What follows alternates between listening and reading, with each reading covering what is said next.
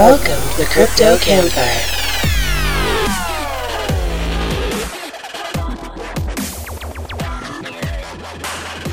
Leprechauns look for them at the end of the rainbow, Mitch and the Professor, featuring special guest Alon Goren. Hey guys, welcome back to another episode of the Crypto Campfire podcast. This is the Professor. Hey Mitch. Today we've got Alon Goren. He's the founder of Crypto Invest Summit, among several other entrepreneurial adventures. Before we start talking to Alon, let's go ahead and get a quick look at the news from the Crypto Gent. Thanks, Professor. Hello, Crypto Campfire listeners, and welcome to the cryptocurrency news in a flash with the Crypto Gent. SBI Ripple Asia launches store settlement money tap app, including XRP-powered payments. A wealthy investor has attempted to purchase 25% of the total supply of Bitcoin. Research from Chain Analysis indicates that 1.3% of total Bitcoin transactions have occurred in 2019. Cryptopia owes over $4 million to its creditors. Galaxy Digital founder Michael Novogratz says that Bitcoin will consolidate around $7,000 to $10,000. What an absolute genius. Where did he come up with that notion from? And most top cryptos are down around 5%. Back to you, Professor. Thanks, Crypto Gent. All right, Alon, so you're the founder of Crypto Invest Summit, and I know you started a venture trying to help facilitate startups as well. Why don't you tell us kind of a little bit about what you're doing in the crypto space and how you're trying to help startups thrive? Awesome. Yeah. Thanks for having me. First of all, you guys are awesome. And I love what you guys are doing here. And this is, I think you said somewhere number 12. So you guys are already done more episodes than like 99.9% of people who said they're going to start a podcast. So you guys are awesome. Thanks, man. Appreciate it. Yeah. So I started Crypto Invest Summit with my partner Joseph a few years ago. Before that, it was called Crowd Invest Summit. So we kind of started in the space because we were doing crowdfunding stuff. So I'm a techie myself, and I had a company back in the day called Invested In that powered crowdfunding sites and online investing sites and stuff. And that whole industry kind of morphed into crypto. A couple of years ago when ICOs started becoming a thing, and everybody in that space was either stoked about ICOs or was talking trash because they all wanted it to be compliant or talk about compliance and whatever. But what was funny is the last Crowd Invest Summit we did, we literally had like a few of the lawyers who were doing one of their talks, like run up to me at the beginning of one of the days and go like, hey, can you let everyone know, like maybe through the app or like on a loudspeaker, that we're also going to be talking about ICOs? They like wanted people to show up to their panels and stuff. And it was like so funny. So we behind the scenes have been doing stuff in the crypto space forever. Even I have a funny thing that I when I had at the last CIS, we had Charlie Lee come and speak. And part of me bugging him to get him to speak was me sending him a screenshot of an Amazon order I had made in 2013 of a bunch of gaming like graphics cards that we converted into a Litecoin mining rig. Nice. in my office as a team building exercise, because we wanted to explore using crypto for like micropayments and stuff for crowdfunding sites. And then, unfortunately, didn't play much in the space for a long time, and then came back to it around 2016 or so. But been following it very closely and been learning about it and knowing about it since pretty much the earliest days of the space. So we did Crypto Invest Summit, and it kind of took off. And in the meantime, a bunch of things shifted personally for me and for my partner. And we realized that like we got sucked in, and CIS had become like our full-time jobs. And that was never really the intention. So we started investing in some of the companies and advising a few of the companies and doing some cool things with them. And at a certain point, we realized like, holy crap, we've got an epic little portfolio here. And we've started our, I at one point was a venture partner at a fund. And I always was really into working in that space. And so we kind of realized that we had our own fund going and our own we call it a venture studio, but essentially it's an incubator. We've got 9 portfolio companies. 3 of them we're the co-founders of. And so we create our own cool companies that fill a need in the space. And then we also try to find a way to work with other companies or invest in other companies who we think we can help a lot. And we just use our platform to get them out there and help them. And recently the big announcement was that we joined the Draper Venture Network, which is really, really epic. That's awesome. Because, and we're the only sort of group that's not, structured as a traditional fund. There's like 1 or 2 accelerators in there, but we're the only ones that have this like weird ass structure that doesn't really fit the mold. And that's pretty cool. And we're sort of positioned also as the only people that are purely focused on crypto and blockchain in there. Not that we're trading in and out of tokens through what we're doing. It's more just getting equity in companies building epic things for the space. That's fantastic. It's so cool to see you making waves and being successful at it.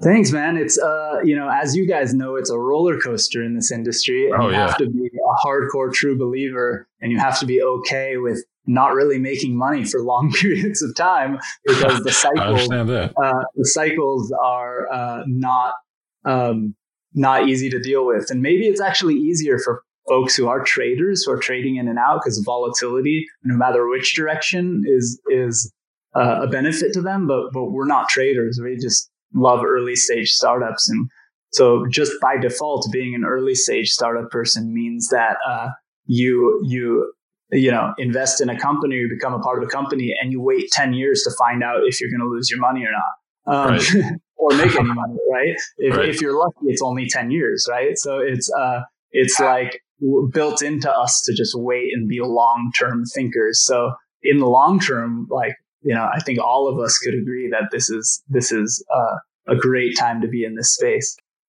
Oh, hell yeah. We're just at the beginning. Well, it truly says something when you put it like that. It means we're honestly in it for the tech and for the love of what it is, not the money. The money's a byproduct to guys like you or I, or even the professor. We're not traders, but we do little trades here and there to better ourselves, obviously, but for the most part, our focus is the development of the future of cryptocurrency and trying to spread that adoption. And that really helps to keep our focus on what we're doing and not worry so much about the money. In my mind, the money will come later. Oh yeah, well we're just so early on in this space, right? Like, as much as people, it's funny. Like somebody, my wife was telling somebody about what I do for a living the other day, and their response was like, "Oh, I thought that crypto thing was over." It hasn't even freaking started. We're so early on. There's still so few people actually participating. We can be in our little echo chamber and be online and feel like it's such a big deal, but it really hasn't even begun yet. And I think that all of us being so early and sticking with it means that we have a long-term place in this industry, and it will be sort of its own industry for a long while until it just becomes the norm. So I'm stoked, and I love the work you guys do in just spreading mass adoption. I think Mitch, you said you're like out there now trying to get people to use crypto. Yeah, we just left the Bronx Deli in Pontiac, and that was pretty cool. A week ago we did another bar in Ann Arbor. And I say bar like we're a bunch of bar hoppers, but they're more food establishments. That one we went to in Ann Arbor was called 7. They have 70 taps, different microbreweries and stuff like that. It's just it seems like the space to be in for kind of a laid back atmosphere. And that's what we're shooting for, and it's just so much fun. I mean, I ran into a guy today who actually has been trading since 2016. I've been in the market, been into Bitcoin since 2016. And I was able to get his transaction on the live broadcast on Twitter, and it was off the hook. Oh my God, to find out, just a happenstance, run across somebody at this place that's paying with crypto And it's like one of only maybe 2 places in the whole area that accepts cryptocurrencies for payment. So it was pretty cool, man. I gotta say, I'm loving it. And it's just, the passion is so strong and the drive, and it's just so much fun. I haven't had this much fun in forever. And, guys like you are really setting the standard when it comes to development, when it comes to new ideas, and that's the thing. The professor and I got into this, and I got so many ideas flowing through my brain, but I'm just a carpenter, man. I don't know how to put this stuff into a computer. Right. So that's what I got this guy for, I mean, and I don't know. I think we do really well together, and I'm looking forward to a long future. Yeah, it's just awesome. What I'll say to you and to everyone out there that is like you, right? That maybe didn't grow up being a supercomputer nerd or grow up online like that, or maybe did, but didn't do it for a living and did something else. Like, I grew up in a house where my family business rebuilt auto parts, and I was the dude who didn't go to school very much, and I was in wood shop and metal shop every single grade from 6th grade until I graduated high school. And in high school, my last 2 years of school, I got out at noon, and 2 of my 4 classes were wood shop and metal shop. And what I learn and tell people all the time, that to get shit done and to do something in a business online is not that different. Like, I grew up, like, my next sort of stage when I was going to school in college and working for my dad and working at banks and working at restaurants and anything I could do to make money was promoting punk rock shows and having my own little online record label. And I would tell people later, when I was doing startup stuff, that marketing a startup was no different than doing a punk rock show, because all the same elements of just getting shit done and executing are there. And people who are really effective as a carpenter or as a woodworker or anything you do will be really effective in any business. You just have to know which elements are necessary, which is, there's a learning curve there. But once you go, oh, I could call the professor, he'll do this. I could call Alon, he'll do this. Now I've got all the pieces of the puzzle. Now let's fucking build, and it's not that different, because, as a carpenter, even, you probably specialize in something, but there might be someone who you think is an amazing cabinet maker, or somebody else who's really good at making tabletops, or somebody else that's really good at whatever. And everyone has their specialty, and you just have to put it all together, right? So I get a lot of people who are coming to me and be like, you're talking about blockchain being the future, but like, man, I do this for a living and I don't know how to do it. And you do know how to do it, because it's, you're out there right now doing an essential part of the whole ecosystem, which is marketing it and getting people to accept it. And the more people accept it, the more this whole space grows. And so, I know you're being self-deprecating a little bit, but like that's just as essential as somebody building something. You know how many epic startups are built that nobody ever sees? Like and if there wasn't the marketing, if there wasn't a person out there hustling and getting people to check it out, no one would ever see it. And as awesome as it could be, it'll never amount to anything. Well, I think what it is what it boils down to is work ethic. To be honest with you, you say, being a tradesman or being into something, of that nature, there's a certain work ethic that we have, and I've been blessed with a strong work ethic. And I think that's what keeps me driven, and then when you find something that really intrigues you, that really interests you, that you can really find passion in, it just puts you over the top, and there is no boundaries. You just have to get past them. Yeah. Yeah, no, I love that. And people ask me all the time about the events, because we had a short period of time in the crypto space where it's really easy to put on an event and people just planted their flag in the ground and people showed up. Right. They got sponsors, they made money, everything was good. And that was like a flash in the pan. And then everybody else put on their next conference 6 months later, a week or a year later, and just lost all their money and had a crappy conference and nobody showed up. And they were all confused, and they're like, well, what's your guys' secret? You guys had a bigger conference in the bear market than when it was than otherwise. And And we constantly have to tell people like, yeah, there's some things we do that we think we're better at maybe than some other people, but that's not what really moves the needle altogether. It's the amount of people who show up to something, just like the amount of people who use a product or anything like that, is directly proportionate to how hard you work and how hard you hustle and how much time you spend on it. It's much less about secrets and these, you know, special things people do. Like you said, it's 6:30 p.m. where you are, and you're online right now doing this when most people would be, you know, at home or on their way home from work to watch TV for the rest of the night. Exactly. That's a good point. It's all about that hustle and putting the drive in, and like Mitch said, the work ethic. And if you're passionate enough about something and you put the time into it, then you're going to be successful.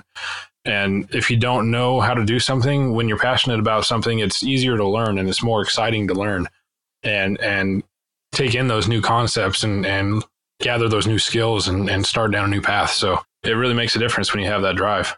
Well, the thing is, you can't fail if you don't try. That's right. And you can't succeed if you don't try either. Yeah, and you won't be successful if you don't fail about 10 times on the way there. Exactly. Absolutely. Actually, so just a random kind of cool thing. Well, the one thing is, yeah, we look at like, I know we're kind of like doing circles around agreeing with each other, but like you look at somebody like Elon Musk, you know, it was failed startups, then PayPal, then all of what he does now. He's not a freaking rocket scientist. Like, you think when he started PayPal, he was like, you know, the next company is going to be sending rockets to outer space and having land back on Earth, so that you don't have to waste all of that money and energy and metal, right? Like, there's no way he thought that. Like, if he did, it was like a goof, right? But it's just the drive and determination to learn something and figure it out and put the pieces of the puzzle together. Something funny on that same note, talking about like early stage startups and stuff like that, is I just was at this one conference and it was full of politicians and the biggest freaking hedge fund managers in the world. And it was kind of weird to be there, honestly, because some of the people are, you know, people who, if you're super hardcore into crypto, you probably don't necessarily love. But I was there, and one of the panels was a VC panel. It was about innovation, and Tim Draper was on it, and it was really cool. And his whole thing was basically explaining that most people, when they look at something, they think of all the things that could go wrong. And if you look at startups at early stage, there's way more things that could go wrong than could actually go right. But it's the VC's job to look at it and go like, what if this actually happens? How epic would this be? How incredible and world-changing would this be? And then they bet on it, knowing that most of the time they're going to be wrong. But the one time they're right, amongst those ones, should pay back in dividends for all the times they've been wrong, right? So like, there's also this type of mentality you almost have to have when looking at this space. You know, when you're talking about companies building things and doing things and changing behaviors completely, that you have to just go like, most of these companies are probably not going to be around. There might be a different version of them 6 months or a year from now or 6 years from now. But like, what if this goes right? Like, what if this actually happens? Just look at some of the companies trying to do epic stuff in the space and go like, one of these is going to do something really huge, right? Because they all have these crazy ambitious ideas. And it's crazy it's cool to look at it that way and kind of inspiring. And I don't know, it's, you know, totally kind of went on an ADD tangent there, but I just think the whole space is so fun. I love it. Yeah, that's so true. I mean, for me, crypto investing is kind of like a small scale version of venture capital funding, you know, more or less. It's that risk versus reward scenario, and but on a much different scale, of course. But there's so much potential for if something goes right, like you said. Like, I mean, they're all risky. Every startup is risky, or any crypto you're investing in is risky. But that's why you got to pick those ones that have the most epic potential. And if you invest in 10 things and 9 fail, but that 10th one just fucking turns into SpaceX or whatever, you know what I mean? I mean, it's taking that chance and making that analysis of which ones could pay out if they can get their shit together. And then on top of that, you have to also look into it as, I'm now part of this, and what can I do to help out? And I know that doesn't apply in a lot of cases, but just talking about it, spreading the word is huge. So there's a lot of look at like crowdfunding, for example, right? Like people, it hasn't taken off in the way, I would wish that whole industry could take off, but that's partly for regulatory and legal reasons. And it's partly because it's a pain in the butt in general. So companies that can raise money faster just raise money in different ways. But the crowdfunding idea and industry works when it's done right.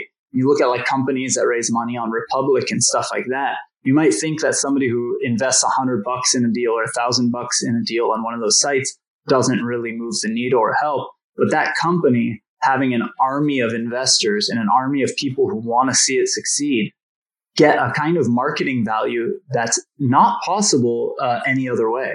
Like just having 1,000 people or even 100 people who just go, I want this company to succeed. The next time a new product comes out, I'm posting it on Facebook. The next time I can do something, I'm going to talk about it on Twitter.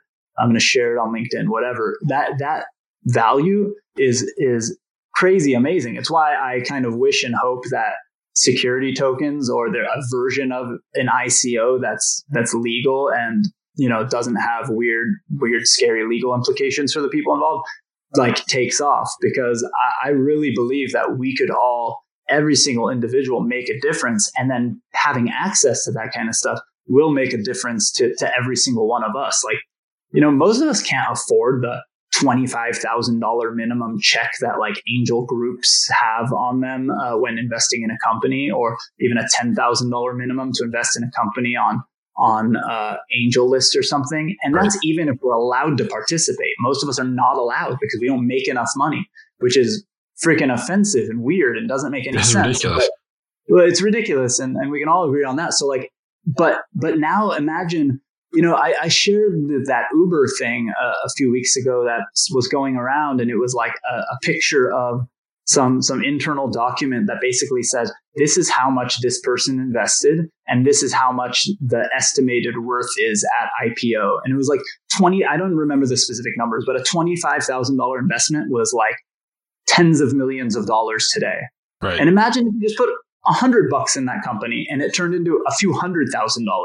Like that would be insane. And maybe you would have had to do that with 100 companies till you had one winner, but it would have, on average paid for itself and done awesome. And that's world changing, because that means every community can participate. It just goes to show that the world favors the wealthy.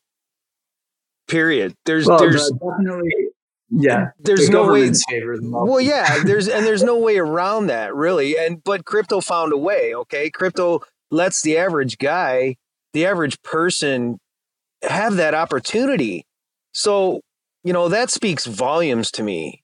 And that's one of my other reasons for the passion behind my motivation. Totally. And what's the problem is it's trying to be squashed. The US is playing games with it and stuff. And some of that is politicians just kind of, throwing out platitudes so that they could feel like they're doing something special, which they're really not doing anything. And then some of that is like people whose job it is to enforce the rules. And I don't really blame them. It's the people who created the rules in the first place that need to change them for this day and age.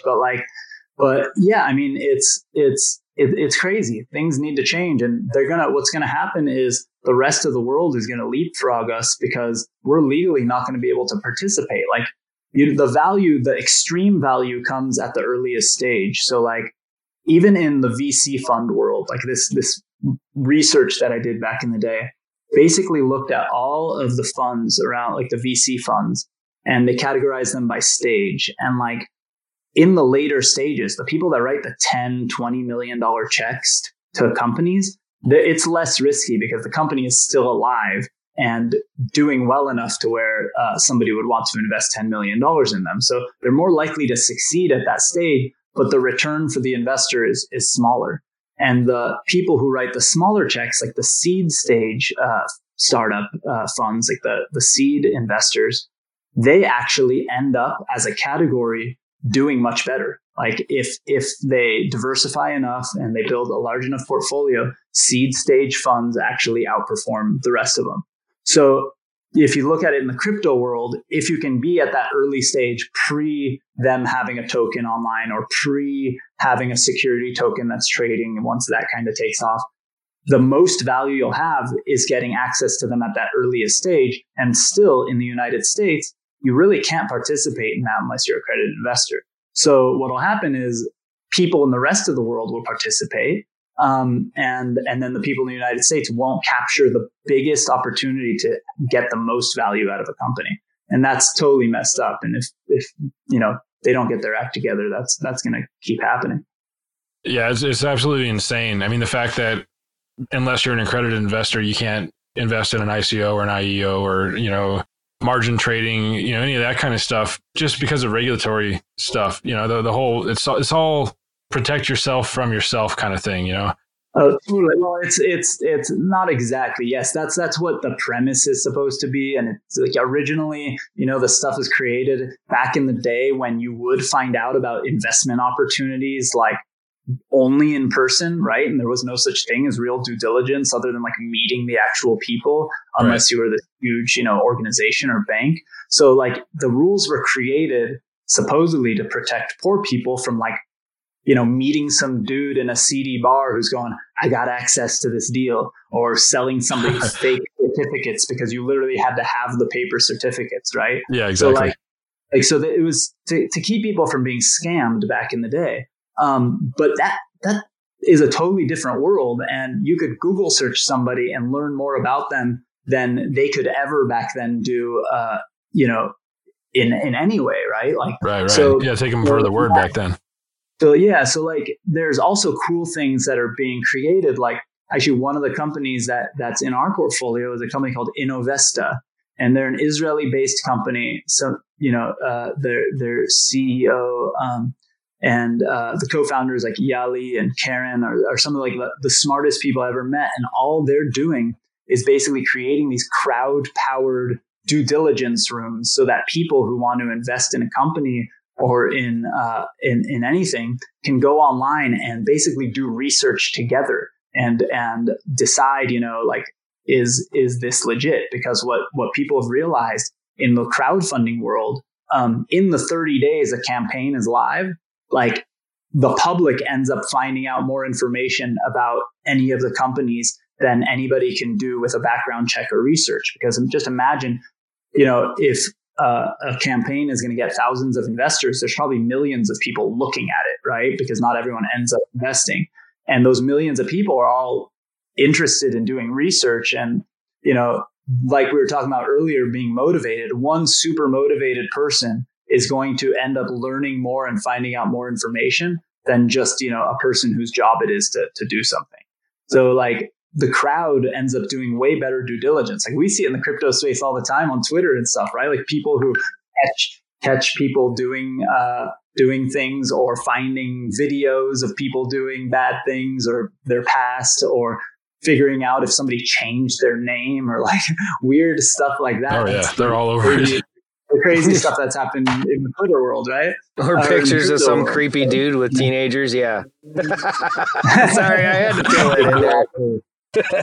Absolutely, exactly that. Well, that crazy idiot like posted it publicly on Twitter too, which just it's a whole level of insanity. Look at me, I'm an idiot. Yeah, exactly. Yeah, and that's the nicest way to put it, right? Yeah, right. He probably wishes the worst thing somebody called him was an idiot. So yeah, it's crazy, right? I mean, but so I'm obviously a huge fan of the idea of everyone being able to participate, and I think it will make the whole ecosystem better. And that's what's great about crypto. Unfortunately, hopefully, I keep going back to the U.S. is not really allowing us to let it reach its full potential. I can't deny that there's been times where I've thought about trying to relocate just for that reason. That not so much like because of now with the investment issues, but like the potential we're missing out on going forward, Yeah, well, also like you notice every single exchange has like a location in different place. And that's also like a thing that is a privileged kind of US anomaly. Actually, not just US, but any country that has very hard regulations and taxation on things. You'll notice that the venture funds and the VCs, even not in the crypto space, will have a headquarters in the Cayman Islands or somewhere like that. And right. The reason is purely just U.S. rules and laws forcing them to do that, which ends up just creating opportunities for people in other countries instead of here. Like I don't know, I live in L.A., so like a funny thing all the time is people talking about the entertainment industry, and like I'm on every sort of measurement like a extremely sort of liberal person, right, in the politics game, but like the overboard taxation and stuff basically means that every single movie that's done in Hollywood is not actually done in Hollywood anymore. Most of it's done in like Toronto or something, right? Or somewhere else. And so it's so funny that like all these policies do really is take people, they're greedy, and it ends up taking instead of earning a piece of something, right? They earn a piece of nothing. It's really weird. And US law, especially on the banking side, is very much like that, super short-sighted, trying to keep control and power in certain people's hands, but the cat's out of the bag, and you know, it's not hard to circumvent those people anymore. And the more people learn about it, the less power they're going to have, unless they participate in a fair way, because now everything's going to be transparent. Absolutely. So speaking of regulatory stuff, and the U.S. government, you know, you're talking about politicians trying to feel relevant by attacking crypto or, you know, similar types of tech. Brad Sherman is a hot topic for you, obviously. I know you're trying to get a debate. How's that going? Are you making any progress on that? Have you made any contact with his offices or anything, or is it still up in the air? No, I get no response, and I don't expect to get a response. Yeah, because you can see, like, I just talked to someone who's Gerard. What's his last name? He's the head of the Blockchain Government Association or something like that. And he basically is trying to lobby and get government officials to do cool things, similar to the Digital Chamber of Commerce, which you saw did a really cool thing and had, I think it was like 5 or 7, I think it was 5 governors or Congress people to sign a thing supporting the blockchain industry, which was cool. But nice. What, you know, he was trying to get Sherman to come to an event, and you know, I hope it happens. But what you notice on all of the statements that he makes, they're very prepared, and they feel very, you know, like someone else prepared them, right? Yeah, that was the first thing I noticed when I listened, was like, who paid you to say that? Yeah, and it's not even like it. Well, it is that, right? Because people, that's another thing that's great about the space. He said that. And before, you know, I called him out, I wrote an article about it, whatever. Before the article was even published, after I wrote it, and before the article was published, because I did it. So I live right next to his district, and I have a startup group where like about 2,000 of the members in 805 Startups, the startup group I started, that I don't really run anymore. My childhood friend and partner runs it. He's awesome, but like 2,000 or so of the startup entrepreneur people, members of that group, live in his district. So I got the local business journal, the San Fernando Valley Business Journal, to actually like publish an article that the title of it was like, Brad Sherman is wrong about Bitcoin or something like that. Yeah, I read that. That was a nice, well-written article. I read that this afternoon. Thank you. Yeah, I had to shorten it a lot because they had like requirements, which I think ended up toning it down and making it much more respectful. So in the long run, it's probably better. But in the short term, I was a little bummed about it. But like, so they published that article, and I've kind of, you know, chased after him and all that. But like, you can tell, you know, that these are just prepared statements, and he doesn't have a good response when anybody asks him a question about it.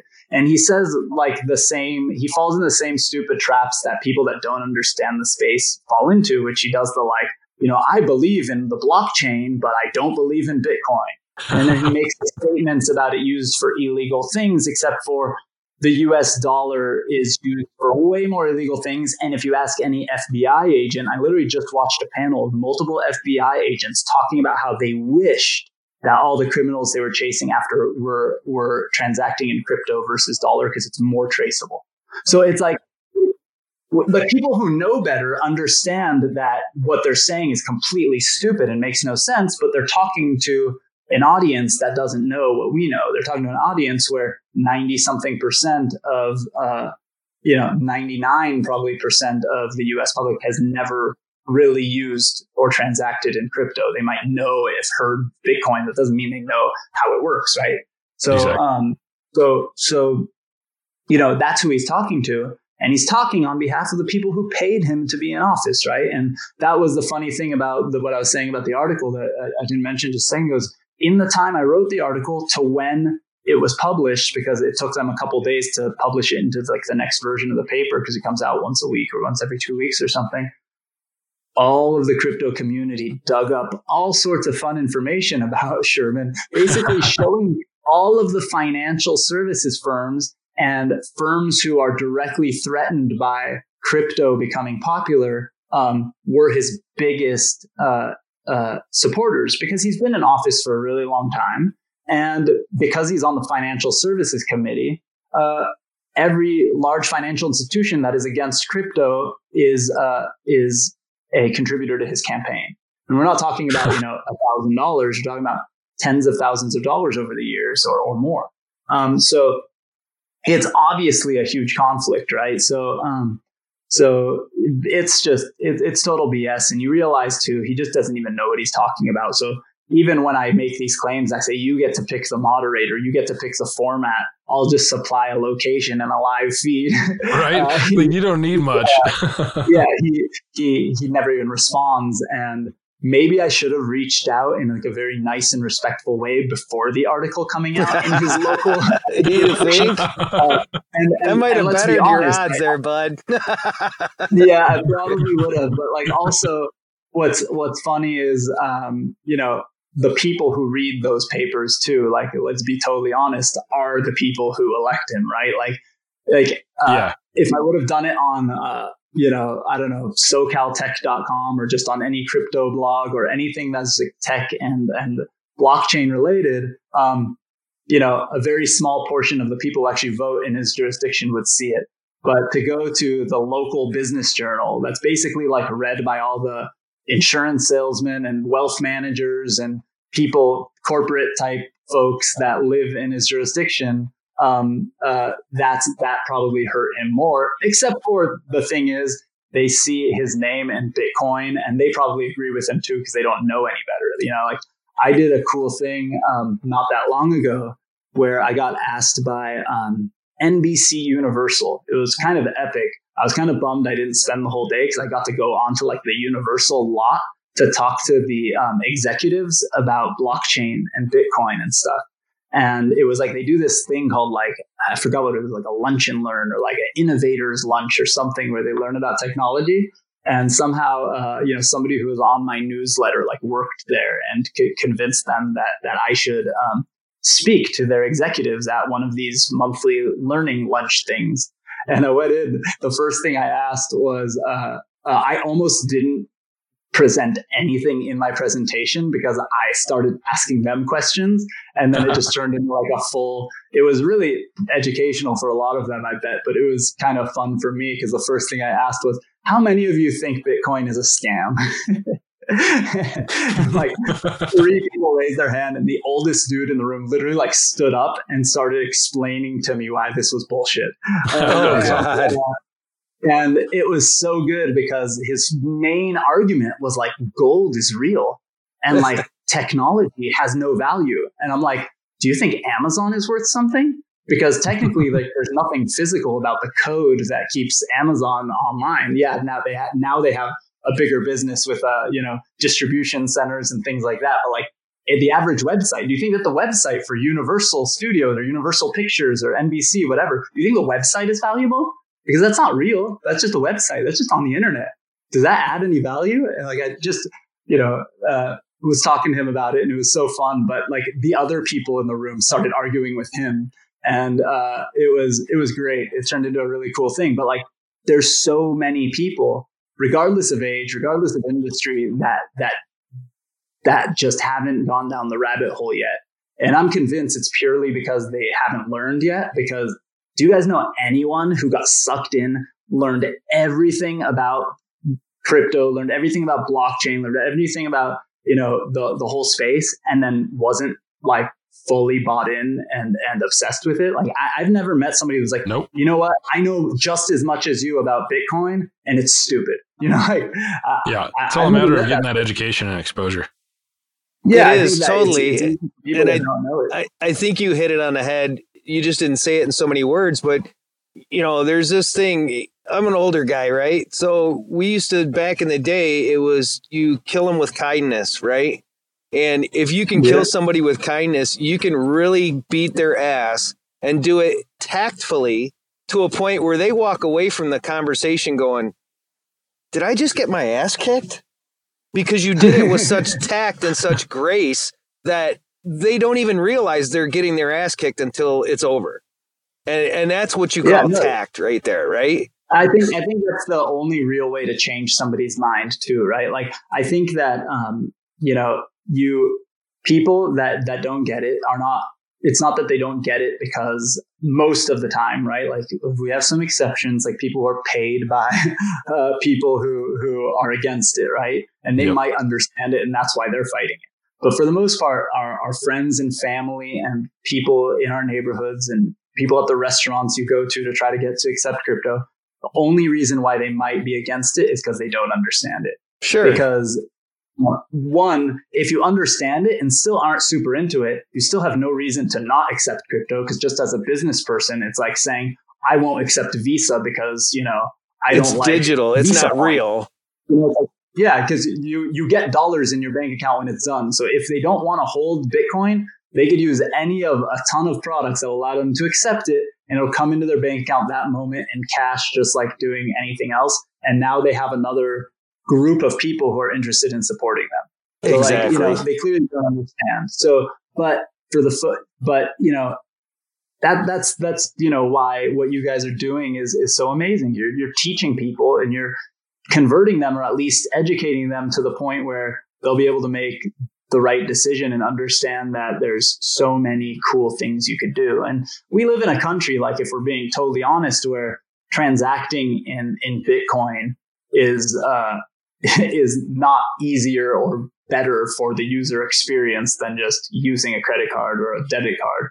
Yep. But we see the value in a bunch of aspects of it, and there's so many cool things that are going to happen in the future, and really cool apps that are making it easier and stuff. And what we do get that's really cool is we get to view the rest of the world, where in some countries, in some places, in some places, it literally is life changing. It's literally the only way for them to hold money, because their currency is not worth shit. And like, I forgot what country it was. Argentina, one really developed country, not, we're not talking about war-torn countries, but there's one really developed country that, I'm trying to remember, you guys might know. They recently, Bitcoin going up this last little run made it so that even if you bought in their currency Bitcoin at 20K at the top, at the tippy top, and you held that versus holding their currency, Bitcoin has appreciated more.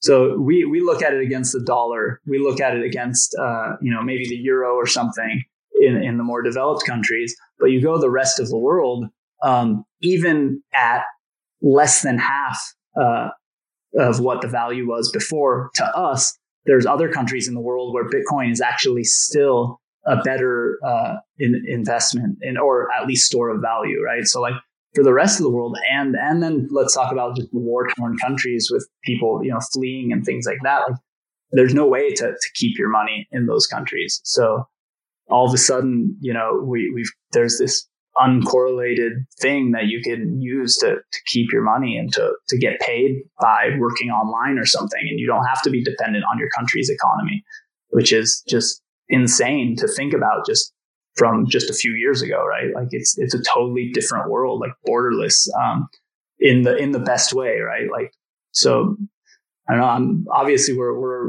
in an echo chamber, but I love it. I'm glad you brought that up, because that's the thing that people don't see or don't understand just on a broad scale, is that just because we're used to what we have for a fiat, which is a somewhat stable currency. I mean, I'm not going to call the dollar stable, but in comparison, it's extremely stable. So we get used to that, but people don't get that other countries, in a lot of places, their currencies are extremely volatile, and it can vary from day to day, like on crazy levels, and people don't make that connection. So it's kind of a good thing to bring attention to. Well, yeah, I mean, the all of those government currencies are based on localized economies too, at best, right? If you're not even considering any of the fraud and the sort of corruption, right? So, like, we had the crisis in 2008, which is one of the reasons why Bitcoin even exists, right? Like things like that, and a house's worth was, tied to $1, right? And maybe a house could have been $1 million the day before the crisis, and then, worth $600,000 after the crisis, or whatever, depending on where in the country, whatever you live. So like, if you had your money stored not in dollars, but in something that's tied more to the whole global economy, or to something that was not affected by governments and financial institutions, your money would have probably been worth, if it went down 40% in the United States, technically your money would have been worth at least, that much more, if you were holding Bitcoin versus the dollar at that moment. Assuming that the people holding Bitcoin aren't as tied to the US economy as the rest of the world. And, I think it is truly global. And I don't know if, proportionately, Bitcoin holders are tied to the US versus the rest of the world. But anyway, like, imagine if you had your money in Bitcoin at that point, and then the day after the crisis, you could have bought a house at a 40% discount. That's a crazy way to look at it, but that's how it is happening in the rest of the world. Their currencies are going down every day by multiple percent. And if Bitcoin, stays the same or goes up, they're making money even at a higher level than the rest of us. Or, even with Bitcoin going up and down and being so volatile, it's still better than those currencies, which is crazy. Let's talk about inflationary, purposes. I mean, look at the dollar and inflation, and what, every time the government prints more money, technically that almighty dollar that you hold is actually worth less, right? So that being said, Bitcoin, you cannot make more than the total supply. So inflationary wise, isn't there a certain point with Bitcoin that the value will just be so high because of that, because there's almost no inflation to it? I think there's lots of theories and stuff around it. I think what's interesting is that, like, most of the people who I don't try to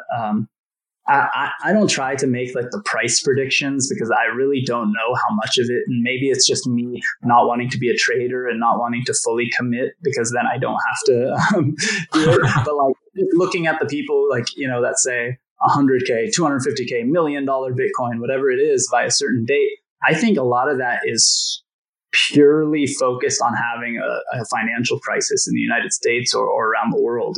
And I think that that's part of the appeal, is to have a non-correlated asset, right? Like something that is more global versus tied. When the US does have a financial crisis, it does affect everyone in the world, because so many of those things are interconnected and interweaved. But I think, and this might just be, amateur hour kind of math and thoughts in my head, because I'm not an economist.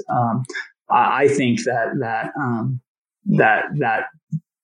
if and when there is a financial crisis, which the way politics are going around the world, it feels like will happen, Bitcoin will be one of the top assets to go into, and gold always rises in those times. But I don't think gold is as appealing to people. It's not as easy to transfer. It's not as easy to move. And, the wealthiest people in the world don't want their money in cash anymore. like they're scared of that, which is a huge sign that the rest of us should be doing the same thing, because historically they've won and we've lost. So let's steal some ideas from their playbooks. So guys, I'm so sorry. I've got to get running. I'm 3 minutes late to a call. Is there, and I apologize for starting a little late. Is there anything I can help with, or we should do this again? I'm totally stoked. We went on a total random tangent. Yeah, we definitely need a part 2 for sure. Oh, for sure. There's no question about that. Definitely a part 2. Well, it's good to have you on, man. Let's definitely plan for a second one. I'll let you get your other call here, and we'll coordinate soon, and we'll make another part 2 happen here shortly. Heck yeah. Sounds good, guys. I appreciate it, and I'm stoked on everything that you guys are doing, and I hope you guys come to CIS in October. We're going to announce a lot of details soon, and let's get you guys doing the podcast there. Oh, man, that'd be great. Dude, that'd be sweet to do a live podcast from CIS. Oh, heck yeah, that'd be off the hook, man. Yeah, definitely. We can get in touch on that for sure. Nice. Consider it a done deal. Done deal. All right, cool. I'll start bugging you guys. Heck yeah. Perfect. Please Bug us do. anytime, man. Sounds good, guys. Thank you so much. I'll see you soon, and see you on Twitter. Sounds good. You have a great one. Take care. Later. Thank you. That was awesome having him on. I swear. Ooh, wow. I'm overwhelmed with information. I'm sure you guys are too. Very smart individual. It was a pleasure talking to him. I mean, we could go on for at least another 3-4 hours, and I would really need to make a beer run because that was just crazy. Seriously, I mean, the guy was nuts. It was awesome. So I hope you guys enjoyed this for sure. Professor, what do you think? We're definitely going to have to do another one. I love Alon, man. He's got such crazy insight, and he's involved with so many different things and has so many different areas of experience. He's definitely an out-of-the-box type of guy, right? He's definitely an out-of-the-box type of guy. He thinks outside of the box 100%, and he's always looking for what can I do next to improve what I'm doing. And that was something I wanted to say during the conversation, was that I think the thing that limits us as individuals is 2 things. I think the first thing that limits us is failure. When we fail, we give up. Most people, right? The average person, when they don't succeed, they're going to say, that didn't work. And then they might go on to something else, right? And then you got the other ones that just keep struggling at it. And you know what? Failure is just a learning curve. Failure is just a tool that you use to succeed. And without it, you can't succeed. If you never fail, you will never succeed, period. That's just the end of the story. So, thinking outside the box is where we all as individuals need to be. And I think when people open their mind and actually peek outside around the corner of that damn thing, they realize there's a whole nother world out here, bro. Oh, yeah. And it's so much about the dedication. And like we talked about on the show is, the drive with just accomplishing what you set out to. And even if it takes 10 years, like you said, sometimes stuff doesn't happen overnight. It takes a lot of time, and it takes a lot of hard work, and it takes a lot of effort. And you just have to keep going, and you have to fight and make it through. And I think that's something that I've always almost enjoyed, was that, like, things get hard, but then knowing that I can just kick it in high gear and put my head down and go 100, and eventually I'll get there. So it's heck yeah. It's tiring sometimes, but god damn, it's exciting. Sometimes you got to kick your own ass off the pity train and just get after it. All the time, man. It sucks getting on that son of a bitch. Where am I going? What am I doing? This is I'm never gonna get this done. And then sometimes you just have to sit back and keep on driving, man. There's just no way around it, And no, never quit. These podcasts just get better and better, man. I really enjoyed this one. I hope you all did too. We look forward to doing another one with Alon. Really looking forward to these podcasts, man. I swear, I think I'm starting to lose sleep over them every night because I'm so excited for it. It's like, just thinking it's like that little kid going to Cedar Point, right? Yeah, going to the amusement park. We get to do another October. One. All right. That's going to be fucking sweet. I'm stoked. Alon, I appreciate you extending that opportunity. We were looking forward to it. I can't wait to see you in October. Absolutely. So thanks for joining us today. It was a great time. We hope you guys enjoyed it. And as always, please give us your feedback. Let us know if there's other things you guys want us to explore. We're into you, so it's what you guys want. And I don't know, Professor, we've been seeing a lot of feedback, or not really. I can't recall seeing too much as far as things people want to see or things people want to hear, I should say. Yeah, nothing like specific. We've got people that are liking it, but we haven't had any requests for anything or anything like that. So maybe that means we're doing everything right, but I highly doubt it. So if you guys think I highly doubt that too, or have us change or something you want included in the shows, or if you just want to come on and say hi, let us know. So absolutely. We want to keep improving this and make it the best it can be. We're looking forward to what you guys think. Hell yeah, definitely. Guys, you have a great evening. And I'm headed to another establishment right now, and I'm going to go spread some more adoption, baby. Go plant some more seeds. I'm like Johnny frickin' Appleseed. Right on. So until then, guys, have a great night. All right, y'all, take it easy. Peace.